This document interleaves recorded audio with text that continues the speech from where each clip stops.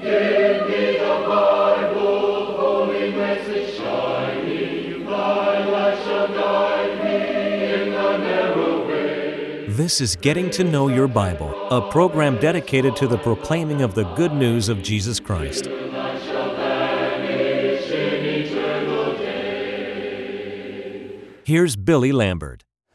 It is a pleasure to be with you today on Getting to Know Your Bible, and may I welcome you. Today, I'm sure we have those watching for the first time, and we're delighted that you've chosen to watch Getting to Know Your Bible. I want you to stay tuned today. Please do. We're going to talk about the greatest thought that a person can ever have, and I hope that you'll stay tuned as we discuss that today. This is so important. Now, today we continue to offer a free Bible correspondence course. I emphasize that it is free.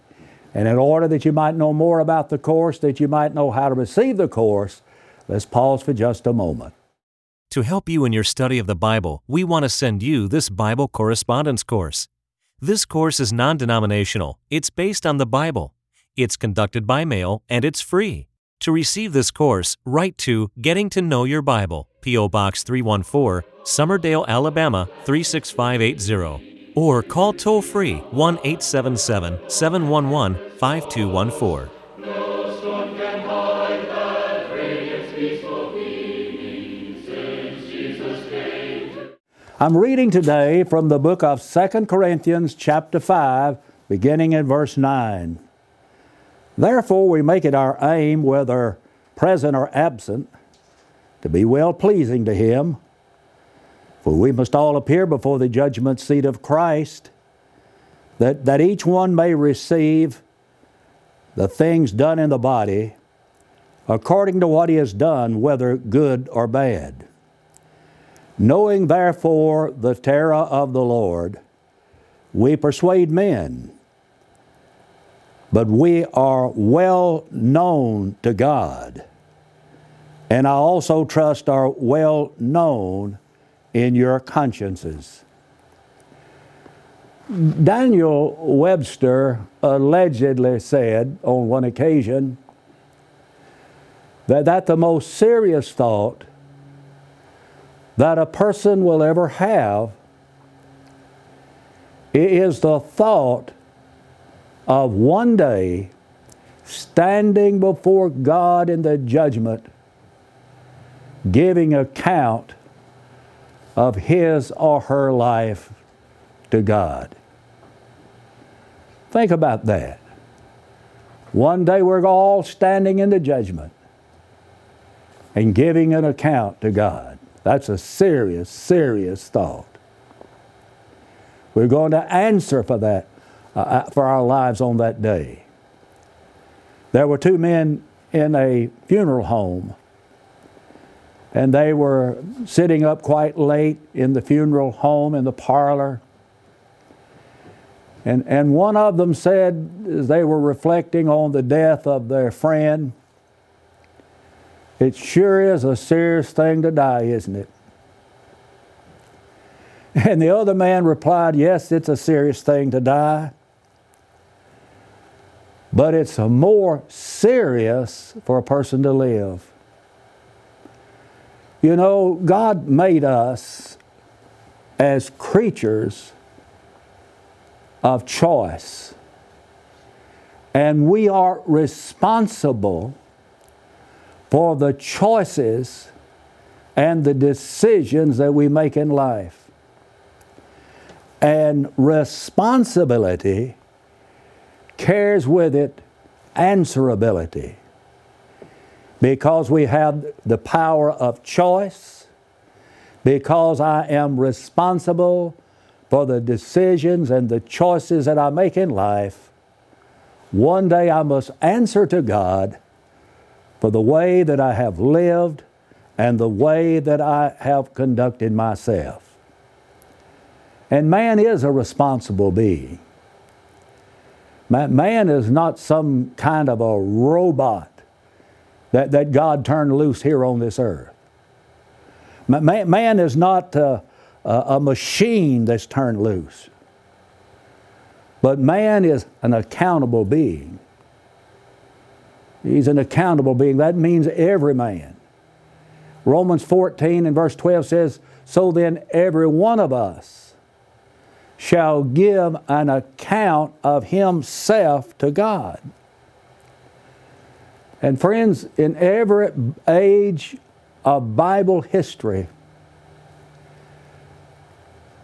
God has held man accountable for his conduct. You go back to the very beginning of time, to the time of Adam and Eve in the patriarchal age. Way back there in what we sometimes call the starlight age, they were held accountable for the decision that they made in the Garden of Eden. They had a responsibility to do what God told them to do and not do in that garden. But because they shunned and neglected their responsibility, they paid a price, and God held them accountable. They were driven from the garden, and as a result of that, sin and death entered into the world. And then you go down the stream of time to the days of the Israelite nation. And sometimes we refer to that as the moonlight age. And during that period of time, God held Israel responsible for their conduct. Why, don't you recall the time they left the land of Egypt, crossed the Red Sea on their way to the Promised Land? And it wasn't long until they began to murmur and they began to complain. And God held them accountable for their sins. And over in the book of Numbers, chapter 21, because of their sin, God sent fiery serpents among them, and many of the people died. That's the time God told Moses to make a brazen serpent and one of brass and put it on a pole, and everyone that would look at the serpent would live and not die. Jesus referred to that in John 3:14 when he said, as Moses lifted up the serpent in the wilderness, even so must the Son of Man be lifted up. And so in the case of the children of Israel and the snakes, the vipers, they were being held accountable for their conduct, and they were paying a price for it. And then you go into the sunlight age, that is the Christian age, and you read the letters that the Lord wrote to the 7 churches of Asia. And in every case in the 7 churches of Asia where there was wrongdoing, they were held accountable for their conduct. You see, the fact is, man is responsible. And the idea of responsibility is woven into the fabric of the Christian life.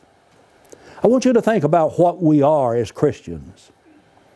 Think about what you are to be as a Christian, and how God expects certain things from us because we are Christians. That is, we're responsible. We are a branch in the vine.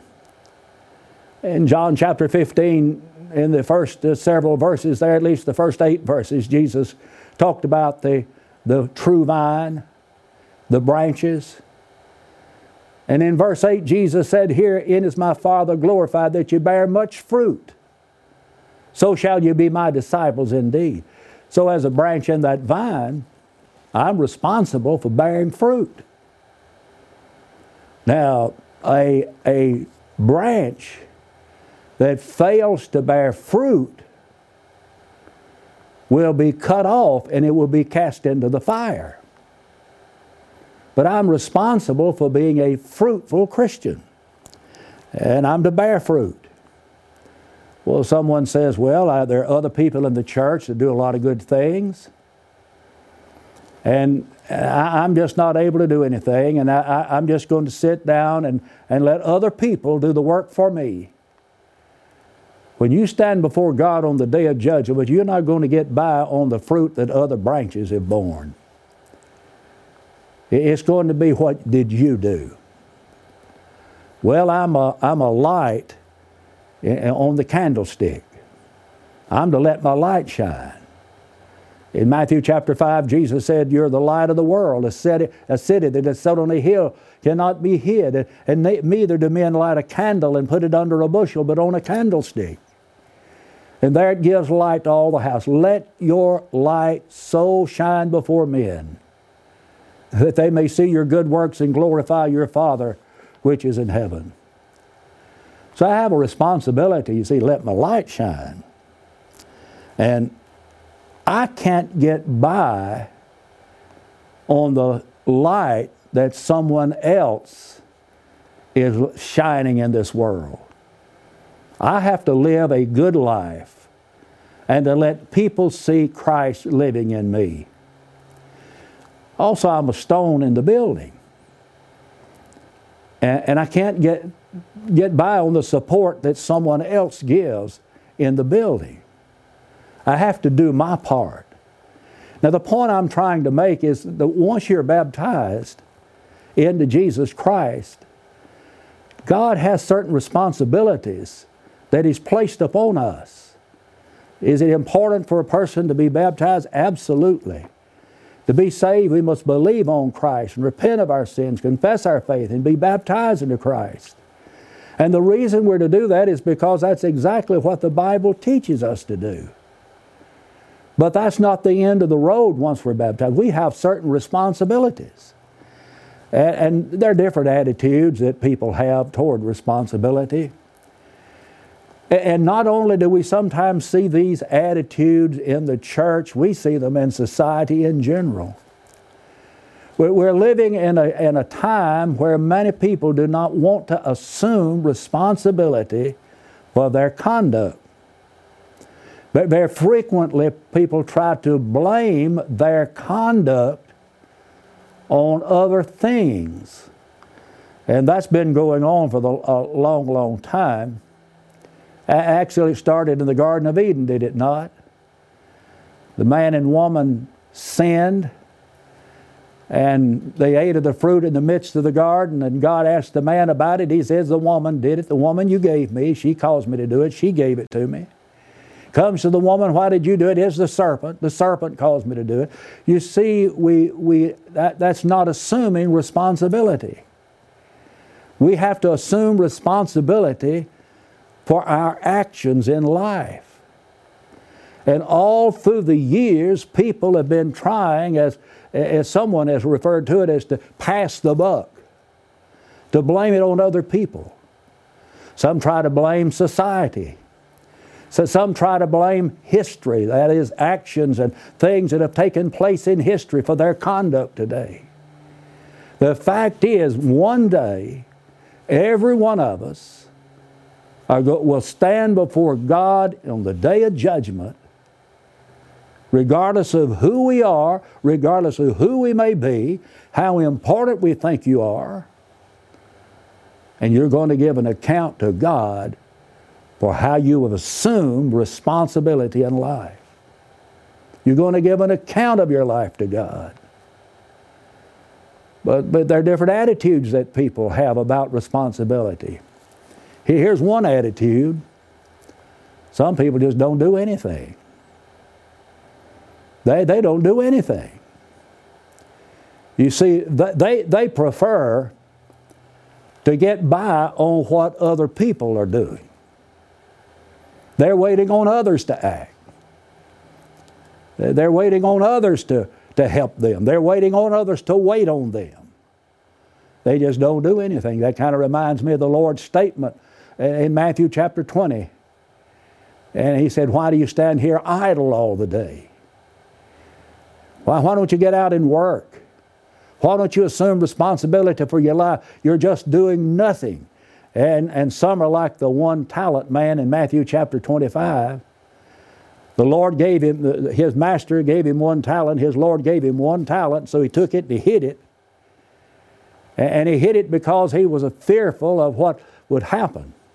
The thing that caused that man to be lost, he just didn't do anything. He did nothing. He didn't assume responsibility for using what he had been given wisely. He did nothing. So that's one attitude that people have. They are not doing anything.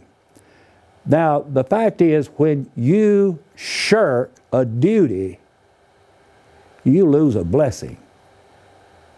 I'm sure there are things that you know that you should be doing as a father, as a mother, as a citizen in this country. There are things that you ought to be doing as a Christian.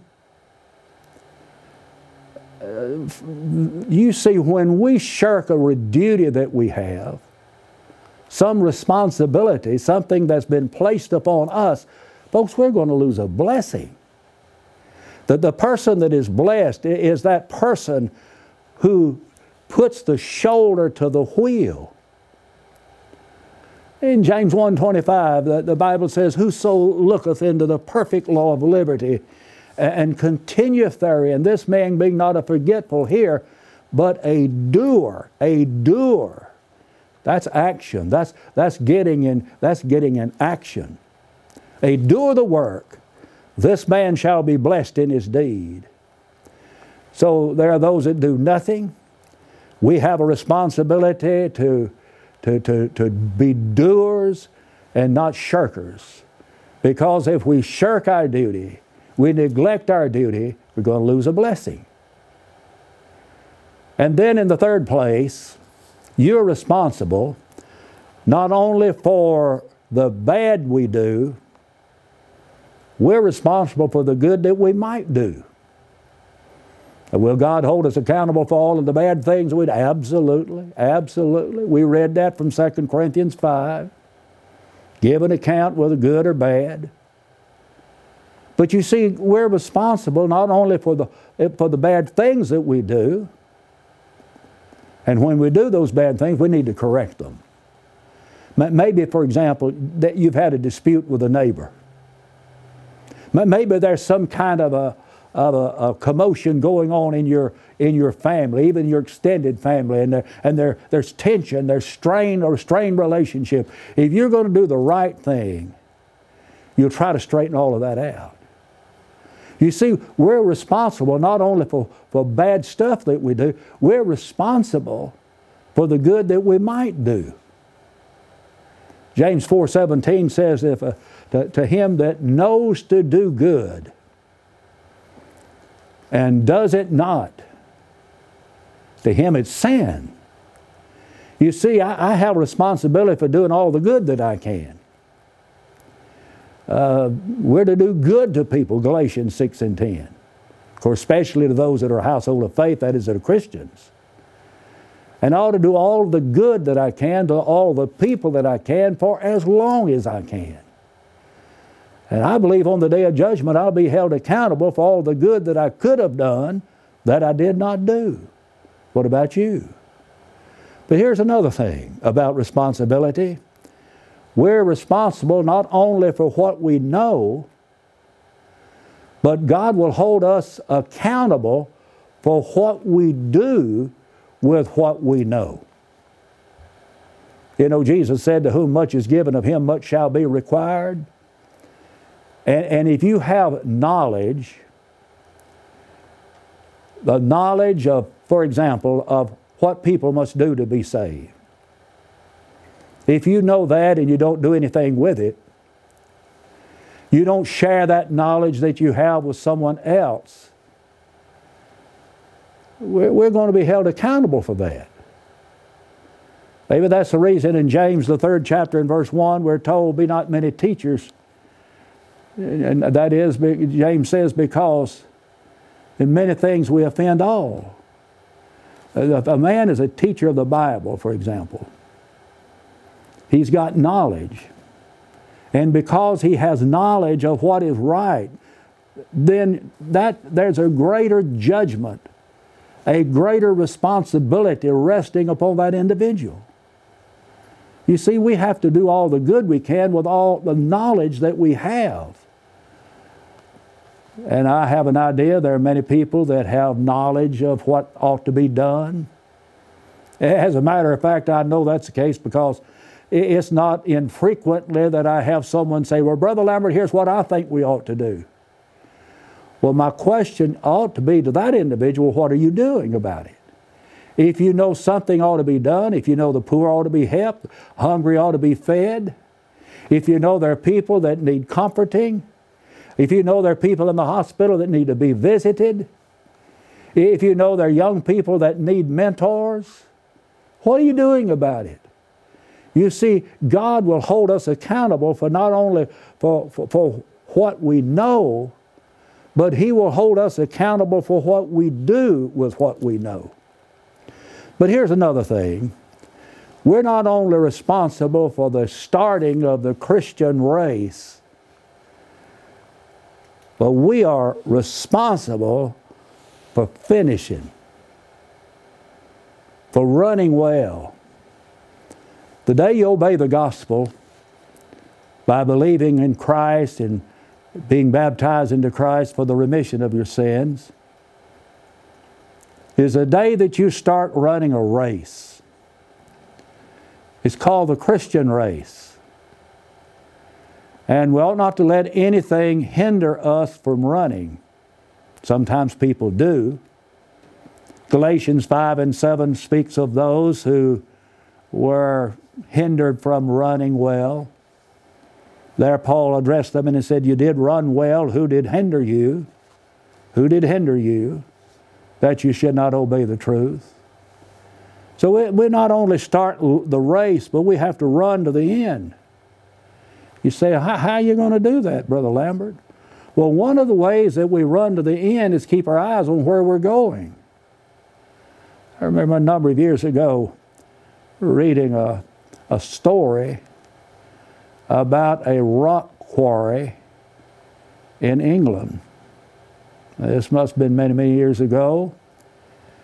And there was a deep precipice between two ledges of rock. And to go from one side of that precipice to the other, there was a board walkway that had been built. And the men would have to roll their wheelbarrows filled with rock from one side to the other.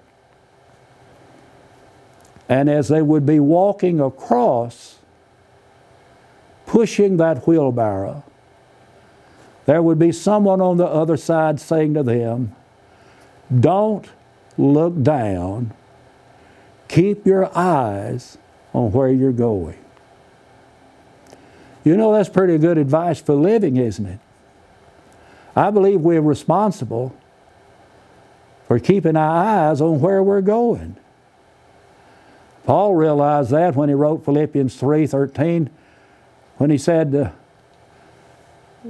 I count not myself to have yet apprehended, but this one thing I do, forgetting those things which are behind, reaching forth unto those things which are before, I press toward the mark for the prize of the high calling of God in Christ Jesus. Paul had his eyes on the prize. You see, we're responsible for not only being baptized into Christ, starting the race. I want to emphasize upon you, you are responsible for finishing and running well. There's been examples in the Bible of people who started out following Jesus, and John 6 and 66 to 68 talks about those who turn back and walk with Him no more. And I've known of people who were baptized into Christ. They were faithful for a time, then they turned back and walked with Him no more. That's a sad thing. And on the day of judgment, they'll have to give an account to God for turning back. But then we're responsible for helping other people see the light. Would you like to help other people see the light? We're to go into all the world and preach the gospel. And the question is asked in Genesis 4:9, am I my brother's keeper? And the answer is yes, you are. There's a sense in which we are responsible for other people to help them. And it'd been better if that fellow had been his brother's brother, wouldn't it? He might not have killed his brother. But he was his brother's keeper. And there's a sense in which we all are our brother's keeper.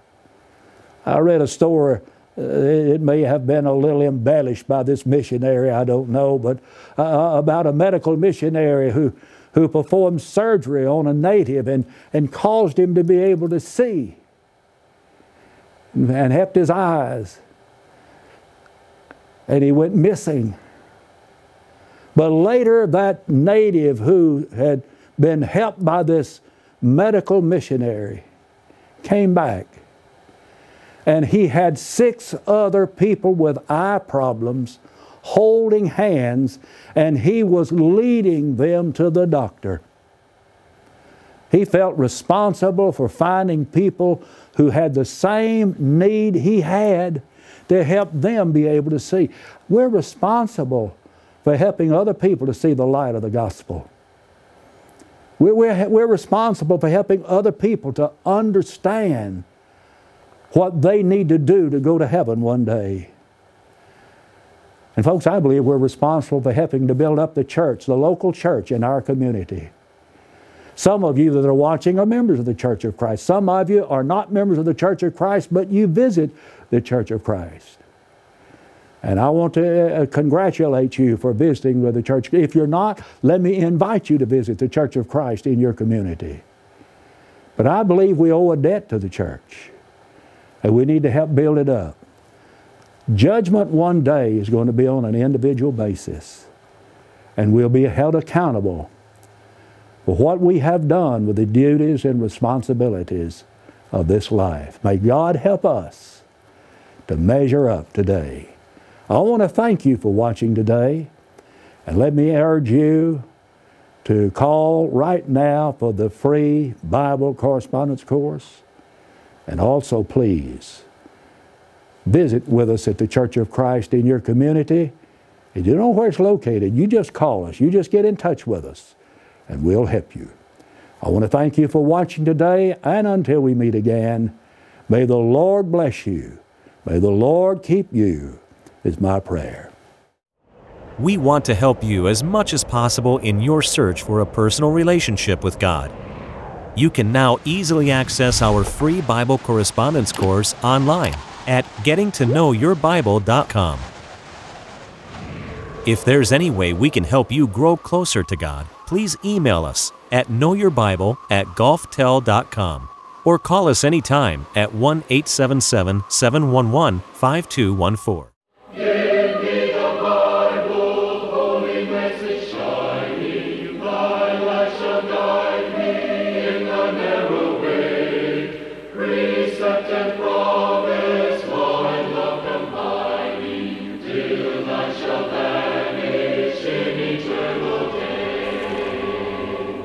Getting to Know Your Bible has been presented by Churches of Christ. If you have a question about the church, or if you would like the location of a Church of Christ near you, or to receive the free Bible course, write to Getting to Know Your Bible, P.O. Box 314, Summerdale, Alabama 36580, or call 1-877-711-5214. Join us next time for Getting to Know Your Bible.